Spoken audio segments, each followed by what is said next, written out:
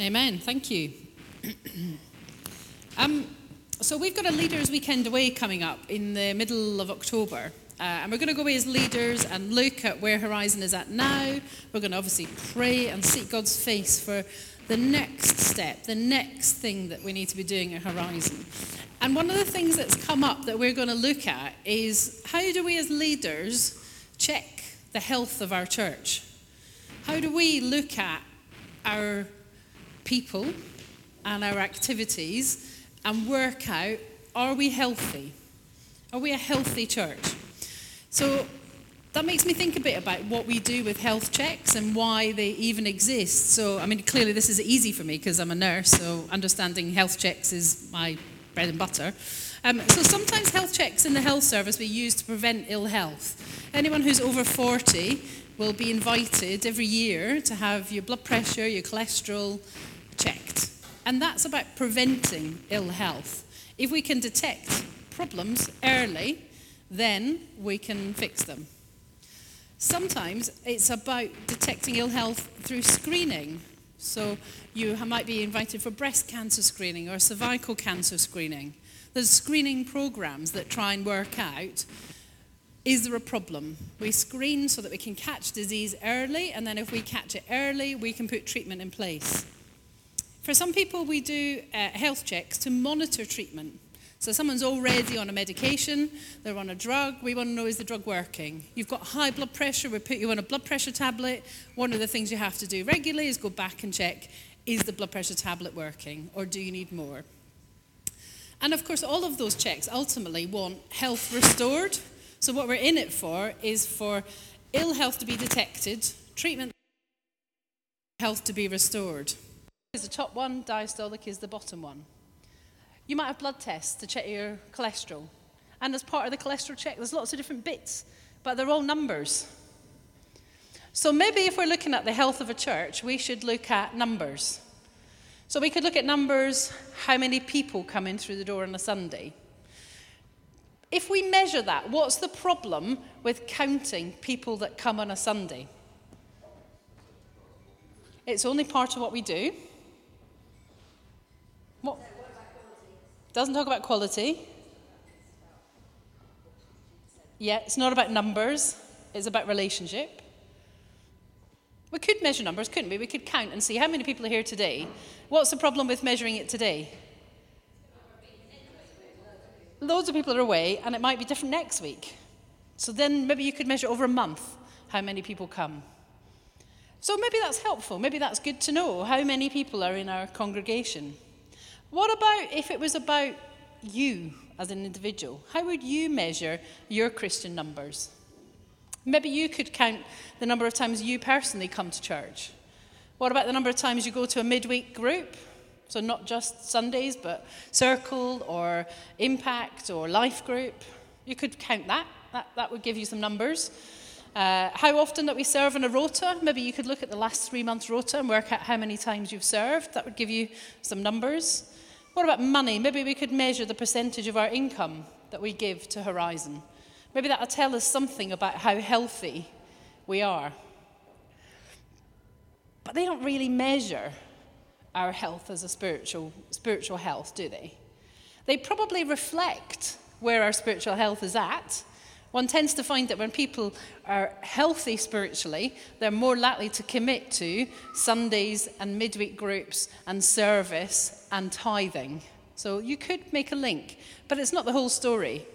What about if we look at the number of times we've discussed our faith with non-Christians this month? Or the percentage of our work colleagues that know we're Christians? Maybe we could count the number of people we've invited to church. What about spiritual gifts? We could count the number of times in the last 3 months we've operated spiritual gifts. We've had a word or a picture. We could count that. And they're good things, all right? They're good things to get a measure of what you're at, where you're at. And the same with blood pressure.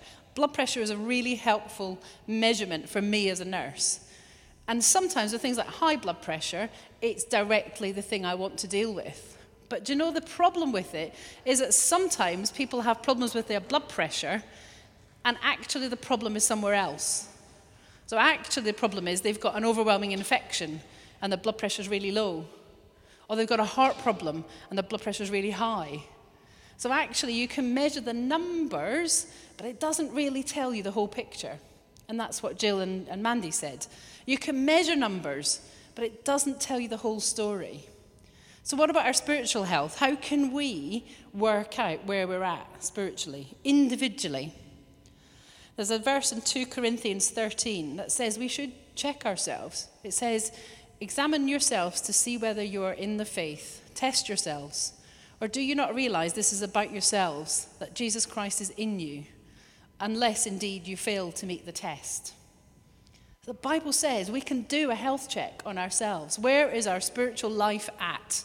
Test yourselves, it says. So let's assume we can do some of those number things. We can count those things. Perhaps you want to go away from today and do that. You could write some notes down, how many times you've done X and Y and Z. But let's address the other bit, which is the quality of our spiritual health. So I'm going to read from Romans 12, verses 9 to 21. And I'm going to look at this. You can look at spiritual health through lots of different angles. And today we're going to look at through love in action is the kind of message. Love in action. How does that tell us about our spiritual health? So Romans 12, verse 9 to 21. Love must be sincere. Hate what is evil, cling to what is good. Be devoted to one another in love. Honor one another above yourselves. Never be lacking in zeal, but keep your spiritual fervor serving the Lord. Be joyful in hope, patient in affliction, faithful in prayer. Share with the Lord's people who are in need. Practice hospitality. Bless those who persecute you. Bless and do not curse. Rejoice with those who rejoice. Mourn with those who mourn. Live in harmony with one another. Do not be proud, but be willing to associate with people of low position. Do not be conceited. Do not repay evil for evil. Be careful to do what is right in the eyes of everyone. If it is possible, as far as it depends on you, live at peace with everyone. Do not take revenge, my dear friends, but leave room for God's wrath. For it is written, "It is mine to avenge, I will repay," says the Lord. On the contrary, if your enemy is hungry, feed him. If he is thirsty, give him something to drink. In doing this, you will heap burning coals on his head. Do not be overcome by evil, but overcome evil with good. So love in action, what can that tell us about how we could test our spiritual faith and the health of our spiritual life? Verse 9 and 11 talk about being sincere in our love. Being sincere in our love for God, being sincere in our love for one another. That means not being shallow or superficial. Is our love for God reflected in our lives? When we look at our priorities for the week ahead, how much of that is about our love for God? How much of what we're about to do this coming week reflects our love for him? Is our love for God growing? Or actually, are we a bit stuck? We've become a Christian and we're quite stuck. Our love for God has remained the same, maybe for 6 weeks, 6 months, 6 years. Actually, one thing about love is it does not remain static. We should be growing in our love for God. And what's the evidence of that love? So it sounds like something a bit more difficult to measure, but if we think about any other relationship, how would we measure our love for another person? Well, we'd actually look at how the relationship is. Do we spend time with them? Do we choose to be with them above other people? Actually, that heart desire is, I want to be with those people that I love. I choose that because I love them. And out of that love, that's my choice. So how does that impact in our worship outside of a Sunday? Our time spent worshiping God, our time spent reading our Bible, our time in prayer. If we love God, we should choose to do those things. Now, I'm not putting legalistic things in where you have to do those things, but because you love him, you should want to do those things and be with him, talk to him, hear from him. And it's our attitude here. It's not that I say you should do it, therefore you go away this week and make it different. Actually, if your heart is love, you will be choosing to do that because you can't choose anything else, because that's where your heart's at. Our response is also living our life for him. There's 2 verses, one in James 1, be doers of the word and not hearers only. If you come on a Sunday and you hear a word, that's brilliant. As leaders, what we want you to do is to take that and do something with it. To let God speak into your life so that through the next week, something is different. It speaks to you and you respond. It's great to hear from God. It's amazing. And I hope today you do hear from God. But I really want you to do something with that. That in hearing it, you change an attitude, you change a thought, you take it back to God and say, what can I do? That you do something differently as a result. We're also called to walk in a manner worthy of our calling. That's in Ephesians. So if people look to us, people that are not Christians, what would they say about our lives? What are we doing outside of a Sunday meeting that will make people recognize that we're Christians and that we love God? The things that we do, the things that we say, how we react to difficult situations, how we perform under pressure, tells a whole lot for non-Christians. And non-Christians watch every little thing you do when they know you're a Christian. Now, sometimes that's because they try and catch you and oh, well, you're meant to be a Christian, Gill. I thought you were a Christian. Anyone had that said to them? Yeah, people watch what you do. They watch how we act. And even if they don't say it, that's what they're doing. So what do our lives look like? Do our lives reflect our love for God? And I found this really challenging this week. How do we put him first in our lives? Always. That our love for God is first. So, do we show and grow love for God? The second point is in verse 9 and 21, and it asks us to turn our back on sin. We should hate or abhor sin. This is a bit more than just, I'm not that keen on sin. This is a hatred and abhorrence, a running away from, I don't want anything to do with sin. So we've got love first, we just talked about that. Now the verses are saying we should run fast from sin. Not amble along beside it for a little while, skirting around the edges. All right, we should turn our back and get out of there. And the word hatred, I have to say I struggle a bit because that's such a strong word. It's very difficult for me to talk about hating anything. Although I have to say when I was preparing this, there are 2 things that, man, they properly wind me up. And I would say I hate. One is racism, and the second is injustice, where something unjust has happened. Oh, man, I hate those 2 things. But do you know, I'm not sure I hate sin sometimes as much as those 2 things.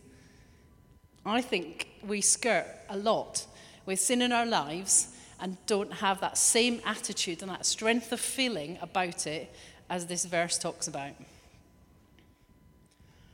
And sometimes, these are, we think about sin and we think there's a kind of category. So, I don't think murder's right. But this, in our daily lives, what about those times where there are white lies, whatever they really are? They're quite clearly just lies anyway. But do we tolerate white lies? What about deceit, where we're not really telling the complete truth? We're kind of deceiving someone. Whatever the motivation, I think we entertain deceit. What about dishonesty, where we're not completely being honest with someone or we're hiding things? And ultimately what sin is anything that's the opposite to God's word. So if something is in the Bible and God said you shouldn't do it, and you're doing it, you're sinning. That's what sin is. And the Bible doesn't have a category of sins where people who are murderers are worse than people that tell white lies. It's just sin. And this verse says, part of our check on our spiritual health is, do we hate sin in our lives? Do we check ourselves and recognize where it is and run the other way? Do we turn our back on it and go the opposite direction? And I feel that much more challenging for me this week. So I would encourage you all to just have a think. I think it's quite easy to say, oh, I hate sin. Yeah, I totally hate sin. Because in our heads, it's those big things like murder and, adultery. And the Bible doesn't say that. The Bible says sin is doing the opposite to God's word. Are we doing that in our lives? Is that a check we should put on ourselves as Christians? The third thing is, it says quite a lot in this verse, you'll have heard, is that we should love and honour one another. We should love and honour one another. As a family, as Christians, as fellow believers, the Bible is very clear that we should love and honour one another. And do we do that actively enough? Do we honour people for their commitment? Wallington Christian Centre, thank you girls so much for leading worship today. I want to honour you for your time and effort in coming to a fellowship of people that you don't really know that well. I know you've been to Resonate, but actually thank you for that time commitment, that preparation and that leading worship. And we want to honour you for coming today. Do we do that enough in our church? Do we honour people for their service, for just who they are? It doesn't have to be about the thing you've done. Actually, we want to honour one another for who you are. The gratitude we have as believers to be in this world, in this life, with one another. I wouldn't choose to be anywhere else but in Horizon. Thank you, God, that you've put me here, that this is my family. And I want to honour you more, myself, from this message. What about the people that we meet through the week, in our midweek teams? If you're at Circle, if you're at the Hub, do we honour and love one another? Do we act that out? Do we give words of encouragement and thanks? Do we give notes to say thank you? Do we value and speak kindly of one another? What about people outside of church? What about people that maybe we don't like very much? Maybe it's just me, but I seem to have a whole bunch of people that are quite tricky. It's quite hard to love them. It's really quite hard. And if we talk about reflecting our feelings of the heart in wanting to spend time with people that we love, there's some people I don't want to spend more than a minute with. I definitely struggle. The Bible says, love one another. And actually, it's contrary to what the world is doing. The world is telling people it's fine, you should stand up for what you believe, and if you don't like the person, you should never have anything to do with them again. That's not what the Bible says. The Bible says we should love people. It says we should love our enemies. Oh, hang on. Hang on a minute. It's no good just loving the people that you like. That's the easy bit. It's no good loving people that have got the same views as you've got, of the same principles, of the same issues, of the same concerns about social justice or right and wrong. You can love those people, that's great, the Bible says do that.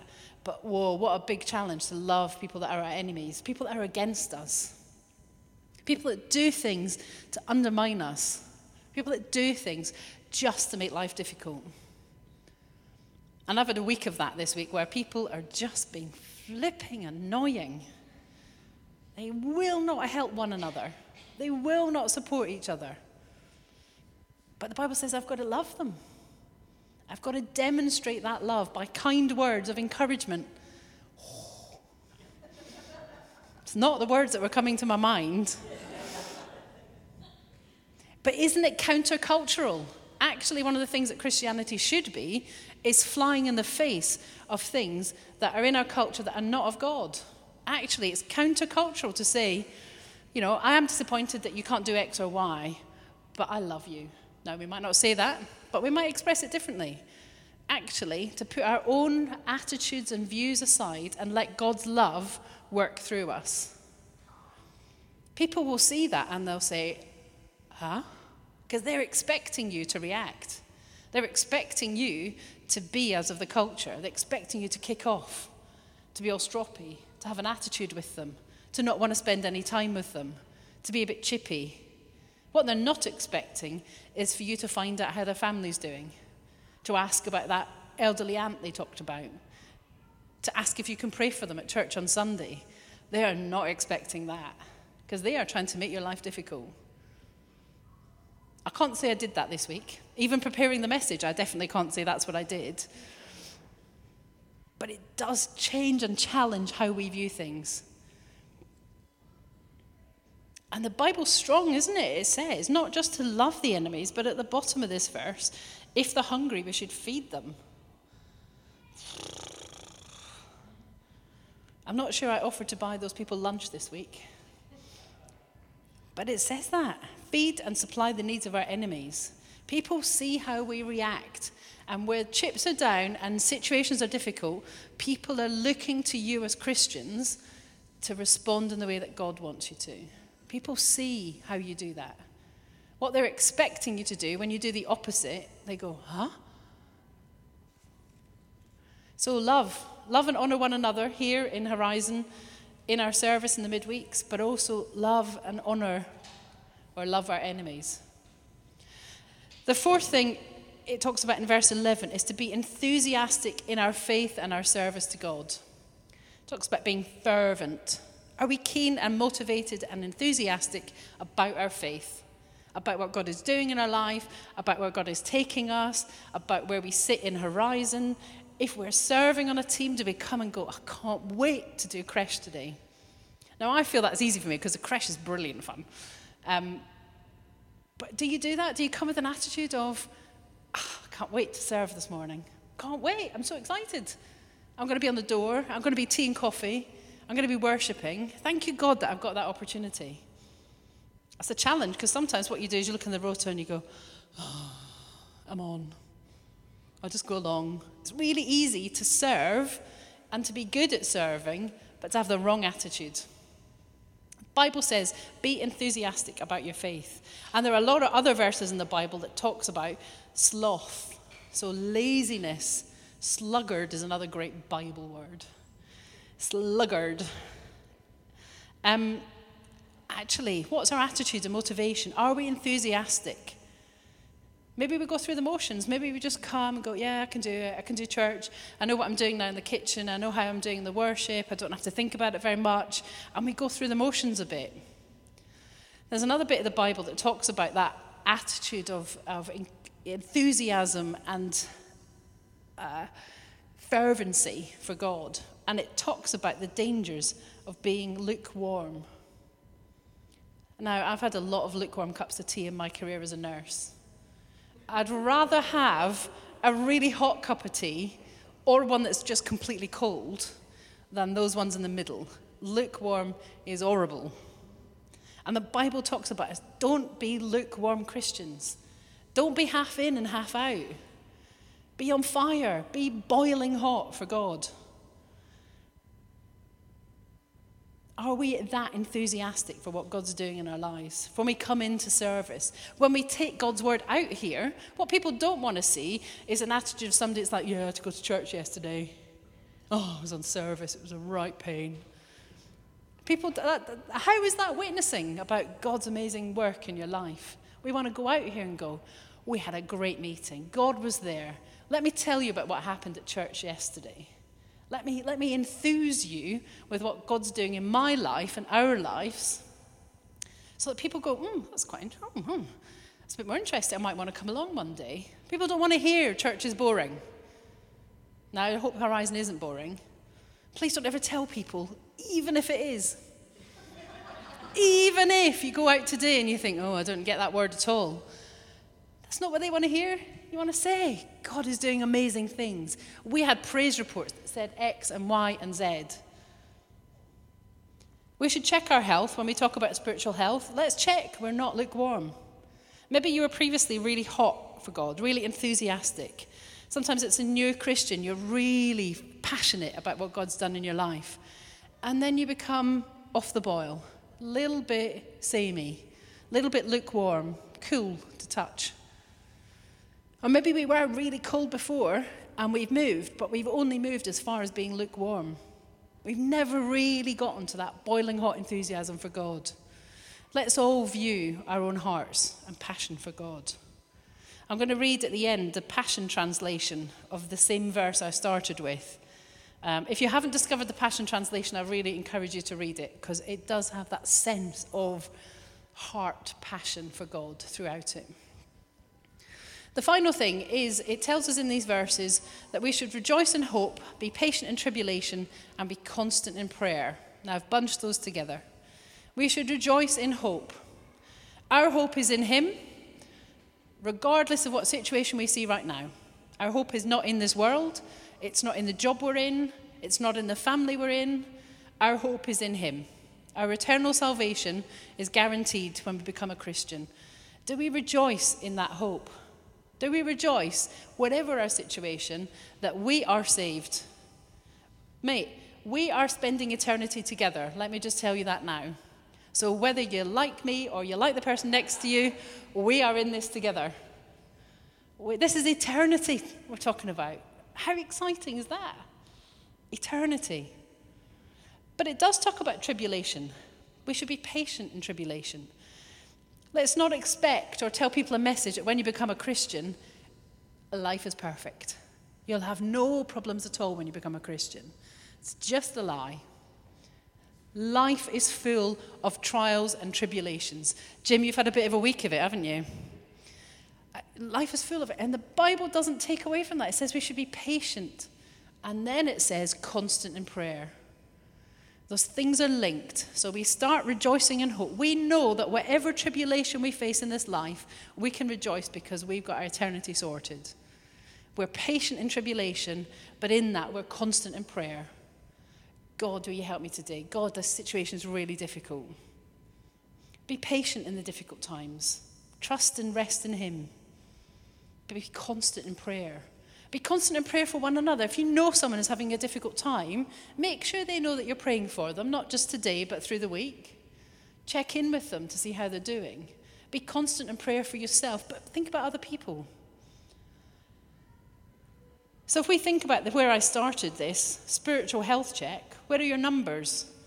If we were to count, what's your church attendance like? How many times do you serve on a rota? What's your giving like? How many people have you witnessed to? How many spiritual gifts have you operated in? They say something about your spiritual health. But this other stuff, where's your heart?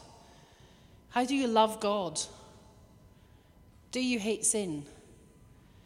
Do you love one another and honor one another? Do you have that enthusiasm in your faith and service? Do you come to church excited with what God's going to do? Do you face your day at work or school or college excited with what God's going to do? I'm going to read the Passion Translation. Let the inner movement of your heart always be to love one another and never play the role of an actor wearing a mask. Despise evil and embrace everything that is good and virtuous. Be devoted to tenderly loving your fellow believers as members of one family. Try to outdo yourselves in respect and honor of one another. Be enthusiastic to serve the Lord, keeping your passion toward him boiling hot. Radiate with the glow of the Holy Spirit and let him fill you with excitement as you serve him. Let this hope burst forth within you, releasing a continual joy. Don't give up in a time of trouble, but commune with God at all times. Take a constant interest in the needs of God's beloved people and respond by helping them, and eagerly welcome people as guests into your home. Speak blessing, not cursing, over those who reject and persecute you. Celebrate with those who celebrate and weep with those who grieve. Live happily together in a spirit of harmony and be as mindful of another's worth as you are your own. Don't live with a lofty mindset thinking you are too important to serve others, but be willing to do menial tasks and identify with those who are humble. Don't be smug or even think for a moment that you know it all. Never hold a grudge or try to get even, but plan your life around the noblest way to benefit others. Do your best to live as everybody's friend. Beloved, don't be obsessed with talking revenge, but leave that to God's righteous justice. For the scriptures say, if you don't take justice in your own hands, I will release justice for you, says the Lord. And if your enemy is hungry, buy him lunch. Win him over with kindness, for your surprising generosity will awaken his conscience, and God will reward you with favor. Never let evil defeat you, but defeat evil with good. So my challenge to you this month is to go from here and do something of the word that you've heard about. What is your spiritual health check like now? If I was to do your spiritual blood pressure and your spiritual pulse, is it boiling hot for God? Is your service boiling hot for God? Is your love for one another boiling hot? Do you spend time with God because you love him and you choose to do that first? If you've got areas where you think, as I've been talking or as you go through this week, that's not so good. Perhaps it's not as healthy as I'd like it to be. What treatment can you do? What treatment can we use? Number one, we take it to God. We go back to him and you say, yeah, actually, I've been thinking, I'm probably not as generous with my colleagues, my attitude, as I could be. That's definitely for me. I am definitely not as generous in my attitude as I should be. God, I want you to help me treat that. I want you to help me treat that bit of my spiritual life that could be healthier than it is now. Don't leave areas that need treatment. If you go to the doctor and we discover you've got an illness, they want to offer you treatment for that. They won't say, well, we found it now, all the best. Of course, unless there isn't a treatment in the health service, but in God's world, there's always a treatment because it's from him. So let's all test and check ourselves. And as the leaders go away in a few weeks and think about the health of our church, actually, the health of our whole church depends on the health of every single person. The spiritual health of every one of you reflects the spiritual health of the whole of Horizon and how we're perceived by people outside and how we take the church forward and what God does in this community and what God does across this estate to change the lives of people that don't yet know him. And it starts with you and it starts with me. So let's check ourselves spiritually. So I'm going to close in prayer there. Father God, we thank you for the opportunity to just stop and check how we're doing as Christians. To just stop before you and see where there are areas that are healthy and not so healthy. Father God, I pray this week that people will go away and be doers of your word, not just hearers. That people will be able to check their own lives, their spiritual health, and to begin to talk to you about how they can improve it. That will begin to talk to you about how they show love, how they turn from evil, how they deal with difficult times, and how they stay boiling hot, enthusiastic that we have a hope in you that can never be taken from us, that you guarantee us eternal salvation with you, Father. And Lord, we pray that this week, each one of us will go away and talk to you about this message. In Jesus' name, amen.